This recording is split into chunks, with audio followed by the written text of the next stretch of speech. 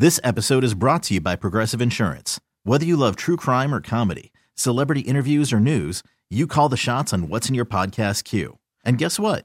Now you can call them on your auto insurance too with the Name Your Price tool from Progressive. It works just the way it sounds. You tell Progressive how much you want to pay for car insurance, and they'll show you coverage options that fit your budget.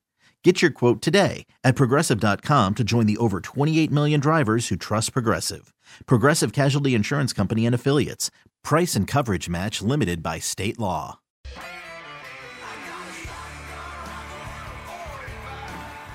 It's time for Come and Talk It with your host, Michael Cargill, brought to you by Texas Law Shield. Over the last decade, Michael has championed and supported the rights of law-abiding Texans to own and use firearms. He is the owner of Central Texas Gun Works, a veteran of the United States Army, and has achieved national exposure in such prestigious media outlets such as Forbes Magazine, Fox Business News, CNN Money, AOL, BBC World News, Huffington Post, and the New York Times. Cargill vigorously defends lawful gun ownership in this country without regard to party politics. And now, here's Michael Cargill. Good day, Austin, Texas, the live music capital of the world. Let's praise the Lord and pass the ammunition. I am shocked that people are shocked at the Amber Guyger verdict. There is no such thing as an accidental shooting. Well, unless you were at our gun range this weekend. And we actually had, I didn't tell anyone this, and Zach is looking at me like I'm crazy, but we actually had a homeless person actually venture out on the backstop behind the berm of the gun range. Now that would have been an accidental shooting. Wow. Yeah. He actually, and I got a call from the Travis County Sheriff's Department. It was actually mayhem. It was completely madness. So we had a homeless guy actually wind up on the behind the berm of the gun range, and we're there every single day, every single Saturday. Same bat time, same bat channel. This homeless guy winds up on the back of the berm, and so he walks around the side. He comes behind us, and he's on the phone with 911, and he's telling them, "Hey, these guys are shooting at me." And I'm like, and my students say, "Hey, you need to come talk to this guy. Something's like really weird going on." And I'm actually scanning everyone. I'm thinking, the first thing that comes to mind, I'm thinking someone's having a heart attack, someone's having a heat stroke or something like that. And so I go up and I say, what's going on? I figure out, okay, this guy's on the phone with 911. I grab his phone. I talk to the 911 dispatcher, and she tells me, yeah, this guy is like, something's wrong with him. And he wind up being behind the backstop, behind the berm of the gun range. Did he have a tent set up? So they were actually trying to talk this guy into coming toward them. He actually had a cell phone, and and they were trying to get him to walk toward the deputies, the sheriff deputies. And so he didn't want to go towards the sheriff's deputies. Instead, he came toward where we were, and we started firing, and he just totally flipped out and thought we were actually shooting at him. This is out of control in this town. I'm telling you right now. And that literally scared me because I have 25 students shooting 50 rounds, and you walk behind the berm of the gun range. There's no we won't even know who shot and killed you. We won't even know. You're talking 50 rounds. 20 people, 50 rounds. Wow. Per person. Yeah, 1,000 rounds going into that berm there. Oh yeah, wouldn't even know. All right, so I'm telling you, we got a packed show for you today. We got a lot of things going on. We're going to talk about the Amber Guyger verdict. Is it either, was it negligence or was it an intentional? Imagine this. You are at home one evening. You just started a new job with a company. Things are going great at church, and you decided to celebrate with a bowl of ice cream. And I enjoy that. I enjoy sitting on the sofa with a nice bowl of ice cream and, just relaxing. And he probably was smoking a joint. I don't do that. No, we don't inhale here. No. Any comments, Zach? Yeah, you shouldn't, because then Form 4473 that is correct. Asks you. That is correct. Yeah, we don't do that here.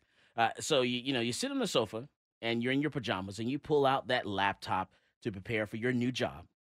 And then you start to dig into the ice cream, and all of a sudden, your front door opens, a burglar starts yelling and screaming unintelligible at you. And within seconds, you are shot. A burglar just literally shot you, broke into your home. It was a home invasion. Now you can't breathe. You're spitting up blood. You ask for help, but the person just watched you and never rendered aid, and then you were gone. Now the burglar broke into the wrong apartment, and the burglar never saw the bright red carpet outside your door. The only door in the entire apartment complex on any floor that had a red carpet on the foot of the door. Yeah, that thing stood out, as did the 3 potted plants that were on the sides of the door You as missed the well. potted plants. You missed the red carpet. Now, does the burglar deserve a hug? Well, put yourself into someone else's shoes for a second. And I have to ask my people of the Second Amendment because, when I look at this case of of Amber Geiger, and I look at people's comments, it really made me look at people with a side eye. I really took a look and I had to think, wow, these are my Facebook friends. Because what if someone broke into your home and you're sitting on your sofa and they pointed a gun at you? You're eating ice cream. The first thing you would have thought of is pulling your gun out and shooting them and stopping them right there in their tracks. And I had to go back and look at the schematics of this apartment. When you look at the schematics, I thought that the door opened up to the living room, but that's not the case. The way that door opened up, and then the first room you came to was the kitchen. So you mean to tell me this officer didn't even notice that the kitchen wasn't hers? What lady don't know her kitchen? Well, what she said was that she was working overtime and she was, delirious or whatever, tired, and maybe a little bit, worked up because of the text messages Oh, because of the that she was sexting. sending. Because she was sexting her partner. This gets good. It gets really good. We're going to talk about that on the second half because that gets really good. There were little sexting going on and some other things going on. We're going to get into that really good. But first, we need to get an update on the bump stocks. Because I'm really upset about what's happening with my bump stock. I need to have my bump stock. There's no reason I shouldn't have my bump stock. Especially my wounded veterans that are out there who have served their country faithfully, come home, defended this country, and now they've been wounded, and they want to be able to shoot a rifle again. They deserve to be able to fire a rifle again. And so that bump stock actually aids them and anyone else that wants to use it. And it's not even about that. It's not even about wounded veterans. That's just one caveat to the whole thing. But let's get into it. Let me bring into the conversation our attorney, Caleb Kruckenberg. He's with the New Civil Liberties Alliance, NCLA, and he's going to tell us the update on the bump stock because what's happening is when it comes to bump stocks, the ATF has admitted that they may not have had the authority to do anything with bump stocks. Let's welcome to the show Caleb Kruckenberg. Welcome to Come and Talk It, sir. Hey, thanks, Michael. It's always good to talk to you. It's pretty outrageous. Recently the ATF admitted to us in a court filing that, they didn't really have the authority in the first place to ban bump stocks. And you would kind of think that would be the end of it. And that if they can't ban bump stocks, then, there's really nothing for anybody to do anymore. Unfortunately, what they've said now is that bump stocks have always been illegal from the very beginning. Whoa. Which, it's pretty outrageous thing to say, considering, everybody who ever purchased a bump stock and every manufacturer of a bump stock, they asked the ATF for permission. First of all, all the manufacturers went to the ATF and they said, hey, we need your classification. We need a ruling on this. Is a bump stock a machine gun or is it just a lawful accessory? Wow. You know what, Caleb? Yep. Hold on that, Caleb. Caleb's with the NCLA. Man, I tell you, the NCLA is an awesome organization, and they go around the country defending our not only just our Second Amendment rights, but they defend all the constitutional rights. They don't focus on just the Second Amendment. They focus on a lot of things. I always tell people it's not who's listening to the show. It's not how many people are listening. It actually really is who's listening. I see David Escamilla. He's the Travis County attorney. He's tuned in to the show. That really makes a difference. We have our county attorney. We have our DA that's listening to the show. We have some sheriffs around the state that are listening to the show. I like this. This is Michael Cargill, and you are listening to Come and Talk It.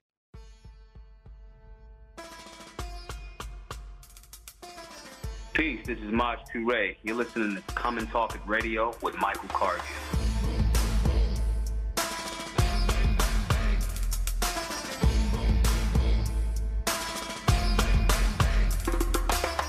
This episode is brought to you by Progressive Insurance. Whether you love true crime or comedy, celebrity interviews or news, you call the shots on what's in your podcast queue. And guess what? Now you can call them on your auto insurance too with the Name Your Price tool from Progressive.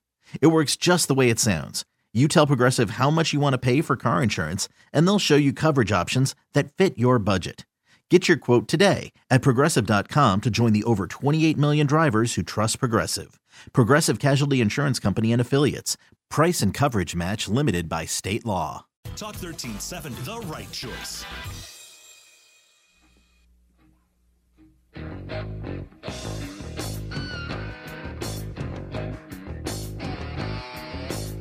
Welcome back to Come and Talk It. And now here's Michael Cargill. That's right. We're talking about the Amber Geiger case. We're also talking about the bump stocks. We're giving you an update on what's happening with the bump stocks. NCLA is in the house. They're on the telephone. We have an attorney from New Civil Liberties Alliance, and he's giving us an update on bump stocks. That first video, if you were watching on Facebook, you saw the Amber Alert. And what that was, if you're running, you're sitting at home, I don't know, we're in class this weekend, and they license to carry handgun course, and all of a sudden everyone's phones went off. It was an Amber Alert. And so it's like almost like they expect for us to run outside the door, find this child and, rip her out of this vehicle and find the vehicle and save her immediately. So that was the little take on that little Amber Alert. And also the second video there was people on the internet. That's what it's like on social media.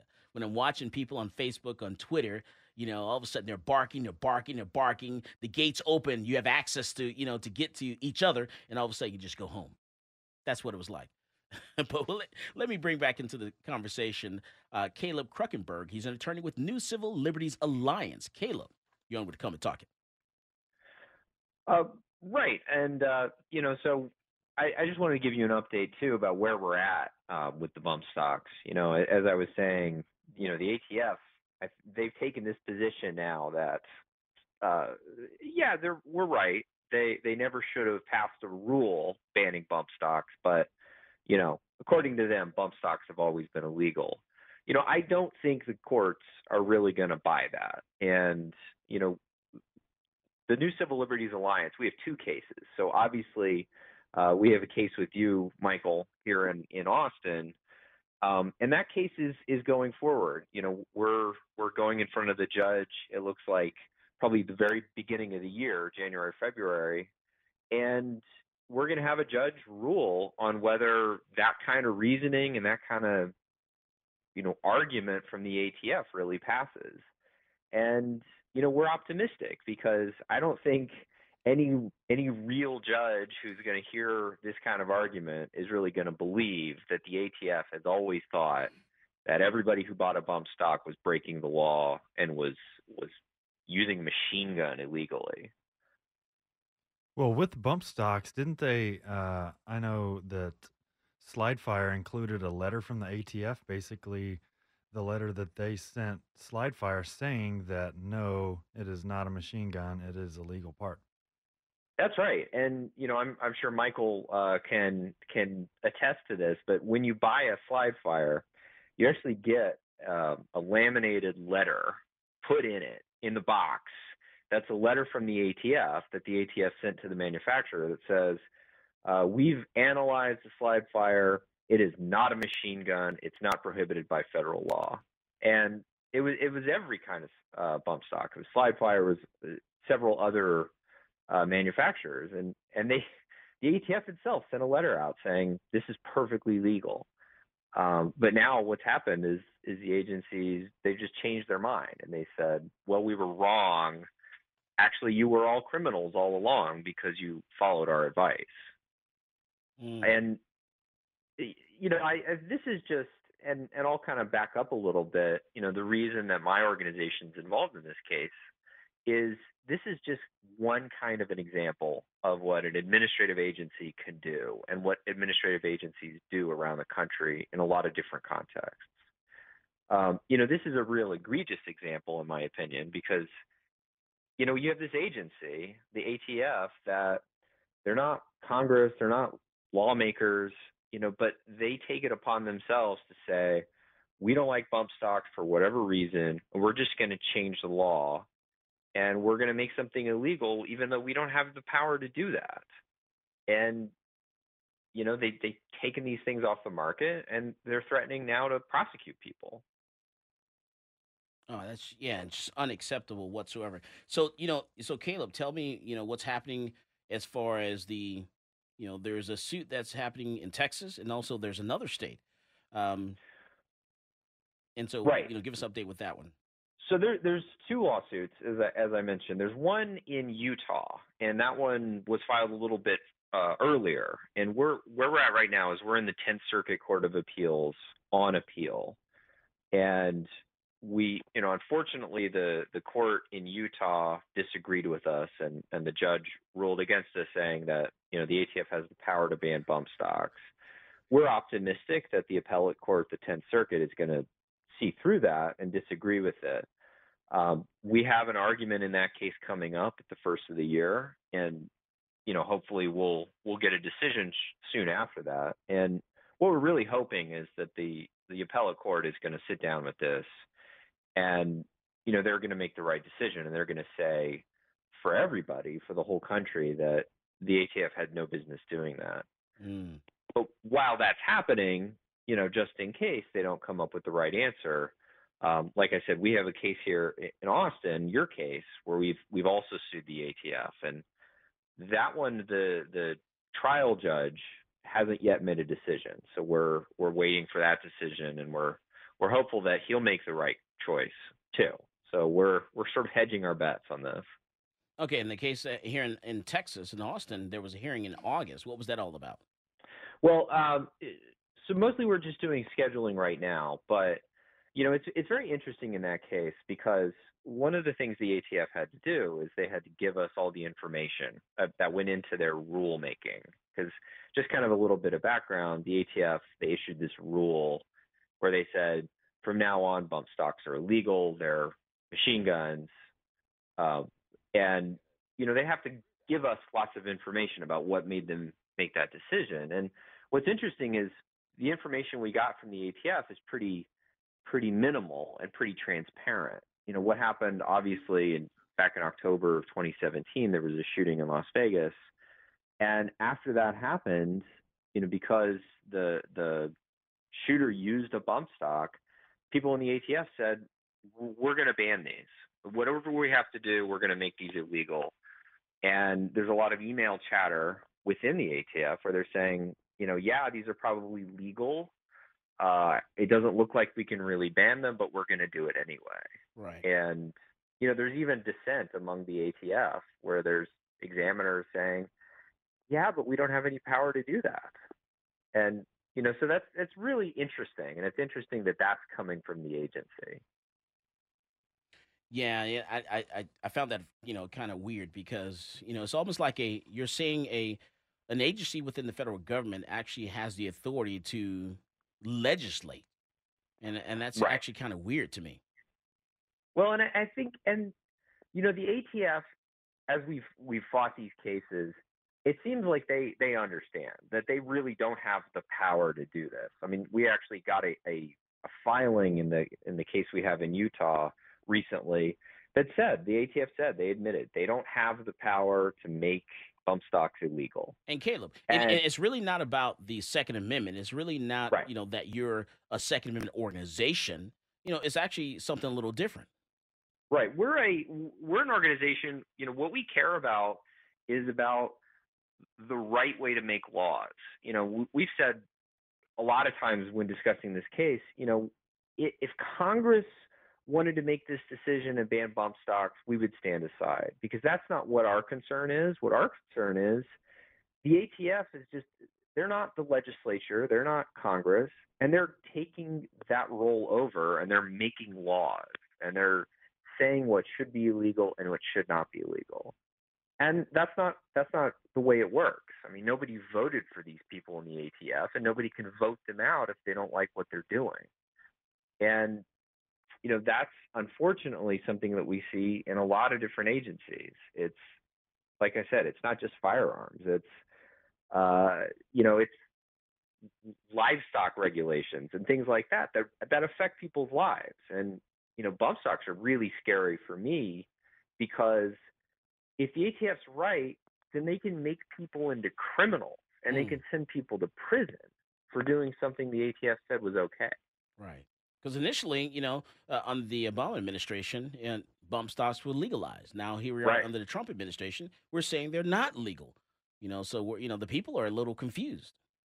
Right. And and I think it's also really, it's not an unreasonable fear that I have that somebody out there bought a bump stock. They have that letter from the ATF saying it's okay to have this. And even though the bump stock ban went into effect, I'm concerned there are people out there, they haven't surrendered their bump stocks. They haven't destroyed them because they don't know.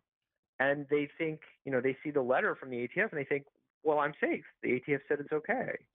And unfortunately, the way things stand right now, at least according to the government, they can prosecute those people with a federal felony and send them to prison. And we've actually, a couple weekends ago, we actually had 2 weeks ago, someone actually in Houston was arrested, with a bump stock, so. Right.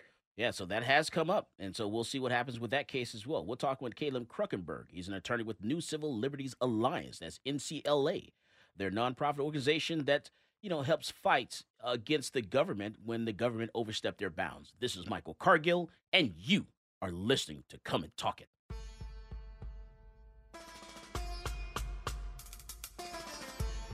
This is Coleon Noir, and you're listening to Come and Talk It with Michael Cargill.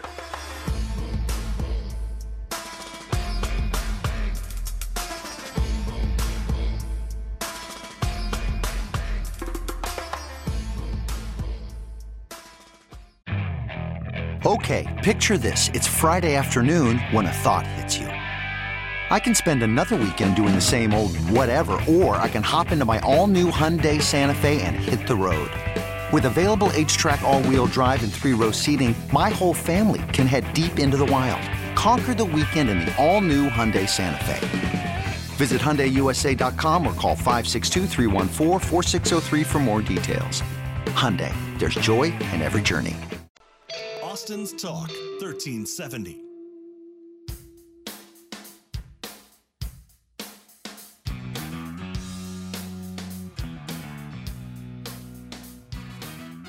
Welcome back to Come and Talk It. And now here's Michael Cargill. That's right. Let me tell you, for my fans on Facebook Live, you got a little treat there. You got a chance to listen to the Texas legislature. That's Facebook. Right. Normally we say a Florida man, but in this case here, we got to say a Texas man was debating anal sex. That's right.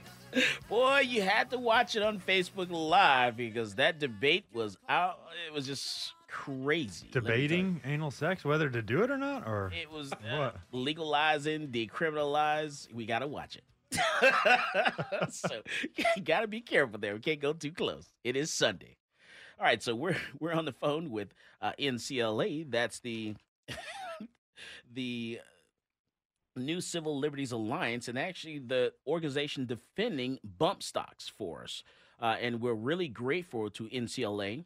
And I'm telling you right now, if it wasn't for NCLA, we wouldn't have a tool to stop the government in what they're doing, because not a lot of people are stepping up to the plate. There are organizations out there that we normally turn to. We expect for them to step up to the plate and say, hey, the government's saying, hey, we're going to walk into your house and take something that you legally purchased. you own, you possess, and we're going to make you turn that in or destroy it. And that is absurd. And, thanks to NCLA, the New Civil Liberties Alliance, they're saying, you know what? We need to stop this, and we need to fight this right now at the gate. So let me welcome Caleb Kruckenberg. He's our attorney with NCLA, New Civil Liberties Alliance, and they're fighting this fight for us.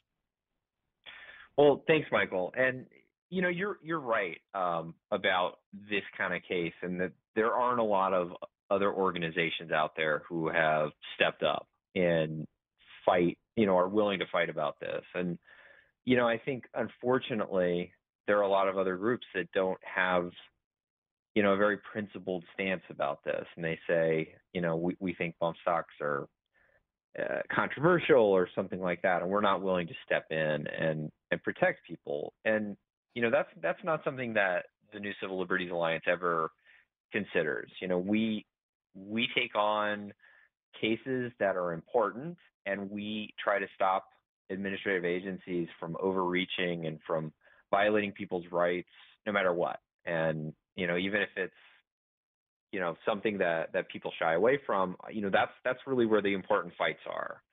And so today it's bump stocks, tomorrow it's something else. And I think what you're touching on too is really critical, because it's just what you said. You bought this thing legally. Everyone who bought a bump stock, they went to the store, they purchased it, they had the permission to do it, and now it's in their home, or it was in their home, and the ATF just by themselves, they said, nope, too bad.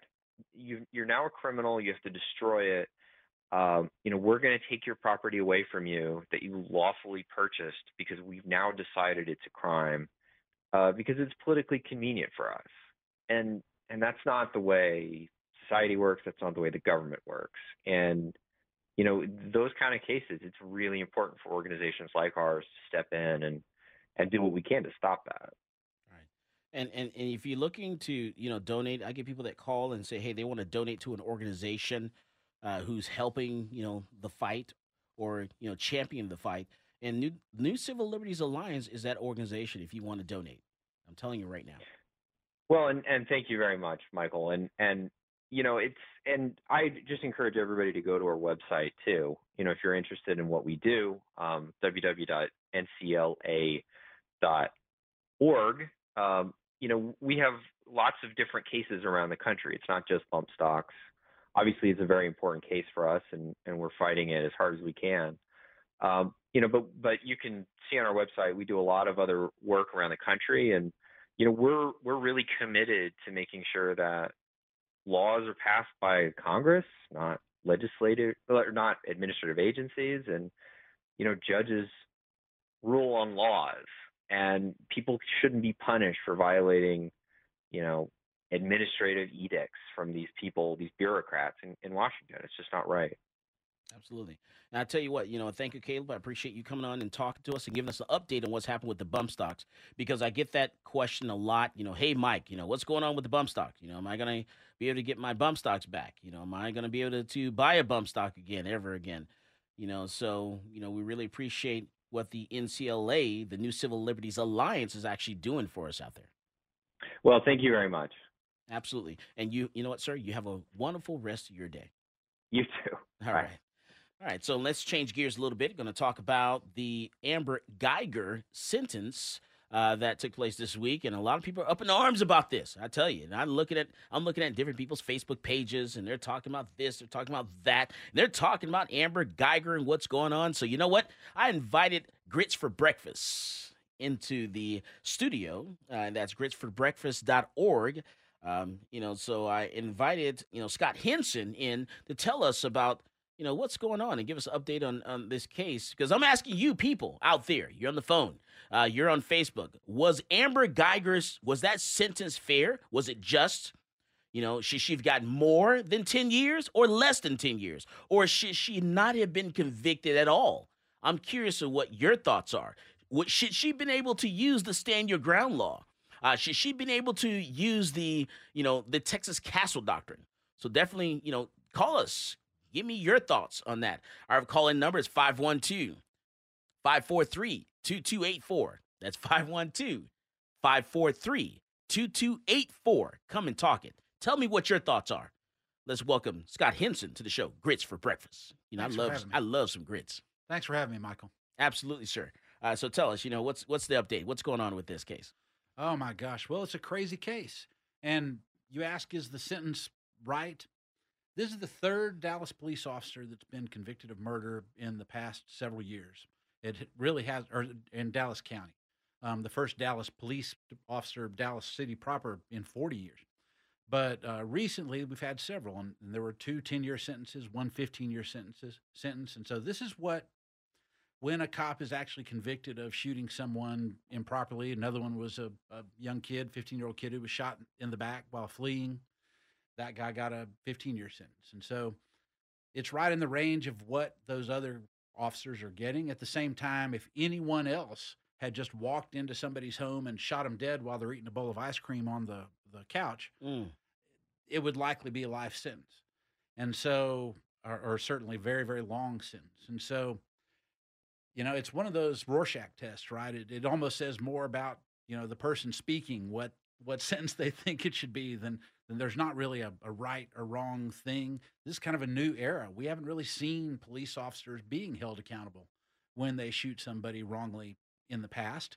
Usually those cases are no-billed by the grand jury, and we never get this far. So this is sort of new territory. We're sort of seeing how this plays out, for the first time in Texas. I can't think of, outside of Dallas, other cases where, we've seen an officer go to trial in a situation like this. And people ask me, Michael, what are your thoughts on this case? Well, when I look at the face of the case, I'm thinking, man, she committed burglary. She broke into this person's home. It doesn't matter what she thought. She was wrong. She burglarized his home. Anytime the Texas definition of burglary, if you enter unlawfully someone's home, or habitation, that is burglary.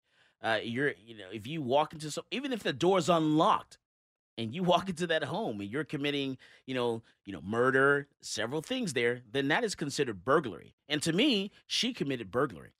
And yet the bizarre part is she used the Castle Doctrine defense to defend herself.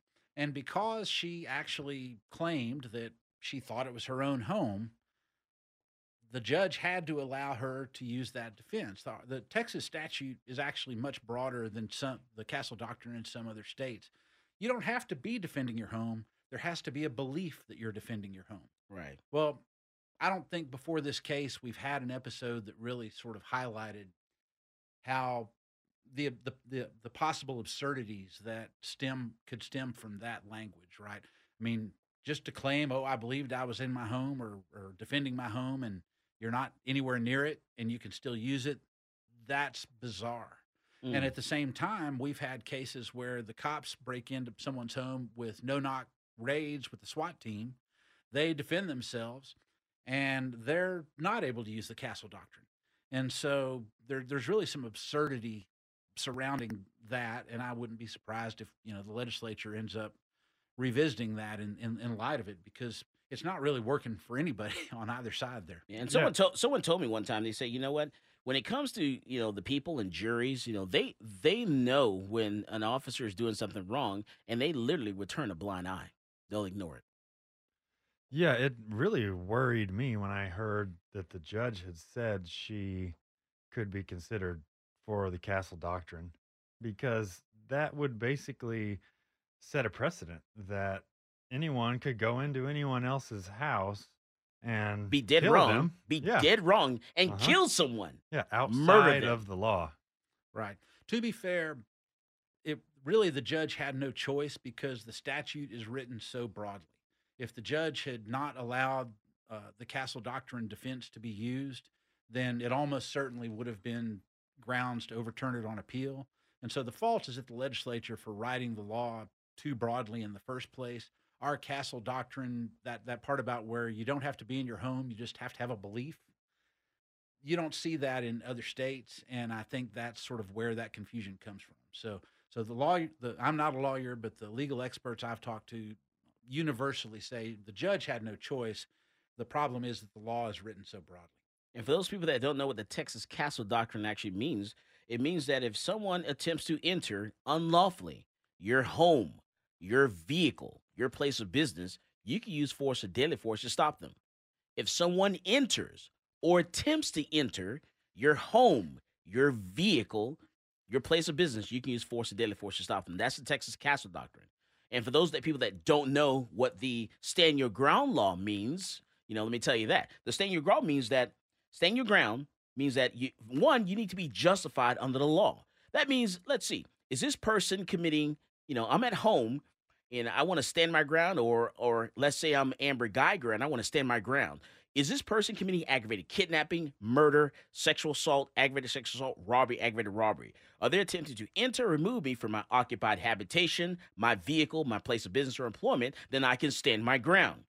Do I have a right to be there? Am I trespassing? If I'm not, I can stand my ground. Did I provoke this person? Did I start the fight? If I did not, I can stand my ground. Am I committing a crime? We're not talking about Class C misdemeanors. We're talking about Class Bs, Class As, and felonies. If I'm not committing a crime, then I can stand my ground. That is what the stand your ground law means. And I have no duty to retreat. So those differences between the stand your ground and the Texas Castle Doctrine. This is Michael Cargill, and you are listening to Come and Talk It.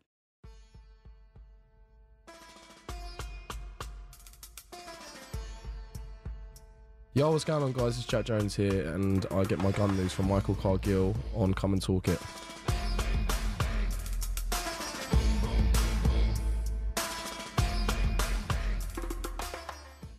TuneIn is the audio platform with something for everyone. News. In order to secure convictions in a court of law, it is essential that we conclusively. Sports. Shot clock at 4. Doncic. The step back 3. You bet. Music. You set my world on fire. Yes, and even podcasts. Whatever you love, hear it right here on TuneIn. Go to TuneIn.com or download the TuneIn app to start listening. Austin's Talk 1370.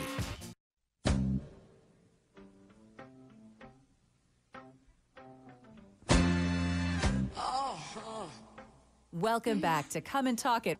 And now here's Michael Cargill. That's right. We're talking about the Amber Geiger case, and you watching that video on Facebook Live there.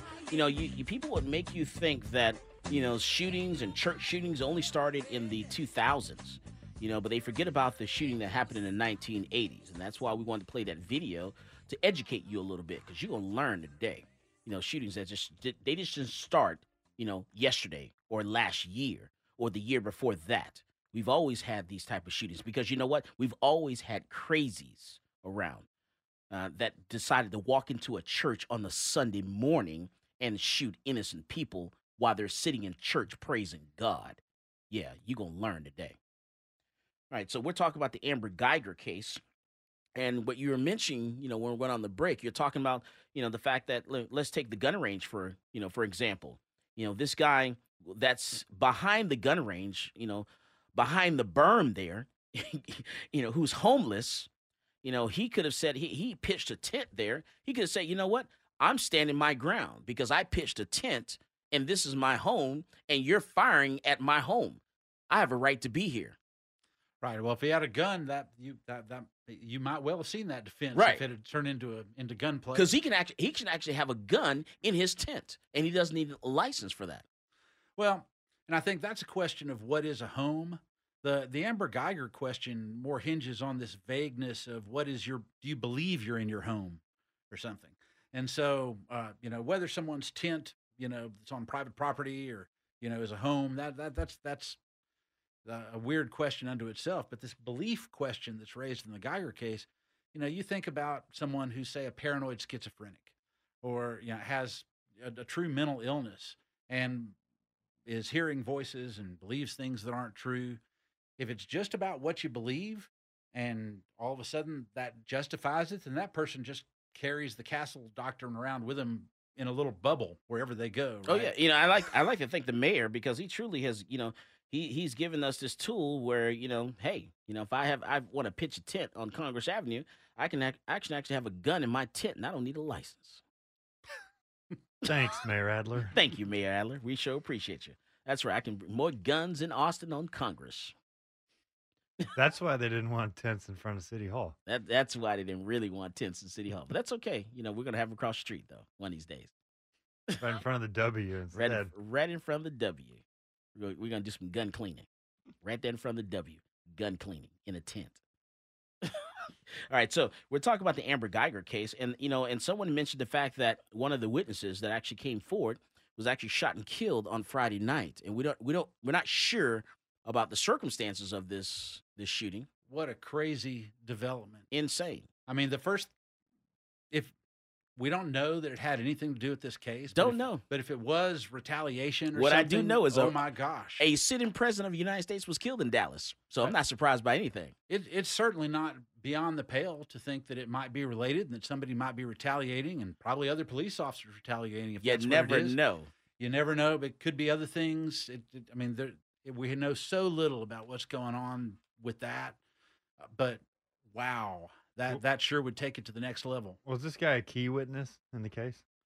I don't know whether to describe him as a key witness, because obviously she'd admitted to everything, and this was just sort of, he was the guy who was close enough to hear the arguments and to hear the shots, and was I think the main other apartment dweller that testified to that. But because she really admitted to everything, and it was just a question of how you interpret the situation. She was really the key witness in many ways, but regardless. So it's not like this guy nailed in the last nail in the coffin for her. But it's like, oh, you're going to talk about one of ours? That's what might motivate it. Again, it's way too early.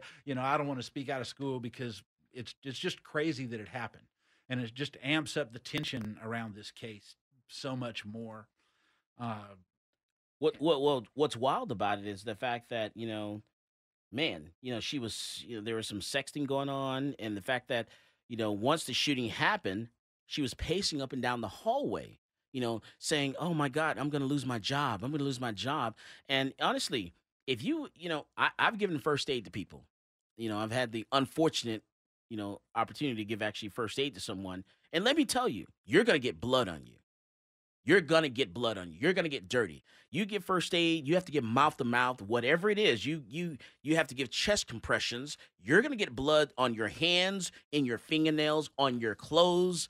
You're going to get it in your mouth, your face. You're going to get blood on you. And the fact that she didn't have any blood at all, I have doubts about the fact of whether or not she gave him first aid once she found out she accidentally shot him. Well, she had a first aid kit in her backpack that she never opened, never broke into. And so if there was any first aid, it was incredibly minimalist, because she didn't pull out, for example, the bandages and stuff that she had in her actual possession on her at the time. And really, I mean, you're right. She was out pacing out front, back and forth when it happened, or when the cops finally arrived. She wasn't in there tending to that person. No. If someone is laying on the floor bleeding out, and you're not physically with them, gurgling, and you're the one who did it, gurgling, then that's clearly you've abandoned that person at that point. And there's a bunch of just weird stuff about this. That you were talking about the sexting back and forth with her boyfriend, who was her partner. She was sleeping. They deleted those texts. I call that destruction of evidence. That's right. That's a crime. Anyone else who had deleted those texts, that would be destruction of evidence, tampering with evidence. He is still on the force. He hasn't been. We haven't even gotten to the murder charge yet. We're talking right. Burglary. She should have been charged with burglary. She should have been charged with destruction of evidence for deleting text messages. How about turning off the camera in the vehicles? Turning off your camera, on your uniform. That's destruction of evidence. Now, of course, the police union chief, the police union head, was the guy who had him turn off the cameras in the vehicle. That's the other weird thing. He shows up. He's a police sergeant. And because he outranked the other officers on the scene, he told them, okay, stop questioning her, put her in the back of the police car, turn the cameras and the microphones off in the police car so I can talk to her privately. Well, he's not her lawyer. He didn't have authority to do that, but he misused his rank to order people who were beneath him on the rank, by rank, to let him get away with it. If the Dallas Police Department wants to make this right, they would actually, punish, terminate, or sanction, do something to people that actually violated their policy. Right. You're talking about deleting text messages. You're talking about turning off cameras. You violated the laws, and in some cases, you violated the Dallas Police Department policy, and you actually broke the law. Right. When you did this. Right. My belief. I mean, I'm putting myself in, let me put myself in that person's shoes. Let's say me, a regular citizen. If I knew that I just did something wrong and I deleted my text messages when I knew police were on the way. Right. What do you call that? Destruction of evidence. Let me swallow something. What do you call that? Destruction of evidence. That's right. And I personally believe that the Dallas Police Department should fire the guy from the union who did that. That shouldn't be allowed. And the other officer should be prosecuted. The guy who she was having an affair with, the DA needs to charge that guy, because anyone else would be charged with evidence destruction. Now, the only thing I'd push back just a little bit, you say this was burglary. The truth is, if she hadn't shot him, if she had gotten to the wrong apartment, pushed open the door, and he's there eating ice cream, she says, "Oh, I'm sorry, I'm in the wrong apartment," backed away, then I don't think any of us would call that a burglary, right? And so if what she said happened is really how she got in there, and there doesn't appear to be any beef between them before that anyone was able to come up with or prove at trial, then, that's one of those weird moments that it's because of what she did afterward that creates the problem. And now this is a woman who had just several months before been through de-escalation training at the department. The department's trained her. You're not just supposed to pull it out and start shooting at the unarmed person holding the ice cream immediately. There are, de-escalation methods that she could have employed, and if she had, the guy'd still be alive.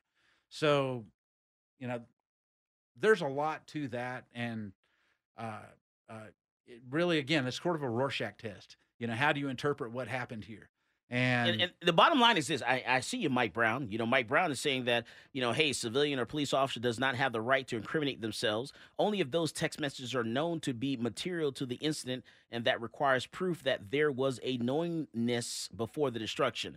Let me tell you something. You know that you're in a murder investigation. You're in a criminal investigation, and you deliberately deleted text messages. You have committed a crime. You have committed a crime. I don't care what kind of ice cream, what kind of icing you want to put on this cake.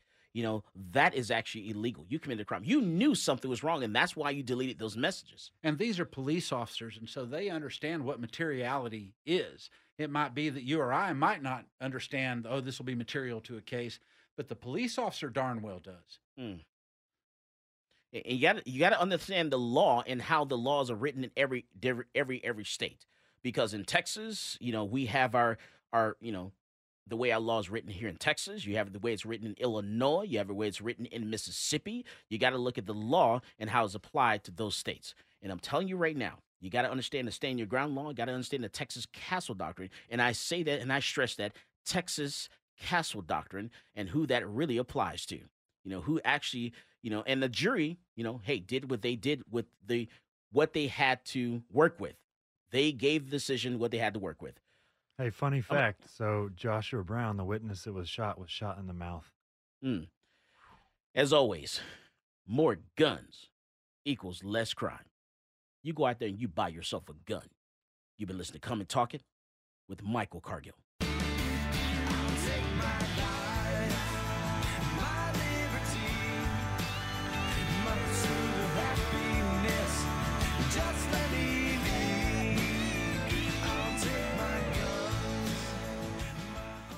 This episode is brought to you by Progressive Insurance. Whether you love true crime or comedy, celebrity interviews or news, you call the shots on what's in your podcast queue. And guess what? Now you can call them on your auto insurance too with the Name Your Price tool from Progressive. It works just the way it sounds. You tell Progressive how much you want to pay for car insurance, and they'll show you coverage options that fit your budget. Get your quote today at Progressive.com to join the over 28 million drivers who trust Progressive. Progressive Casualty Insurance Company and Affiliates. Price and coverage match limited by state law.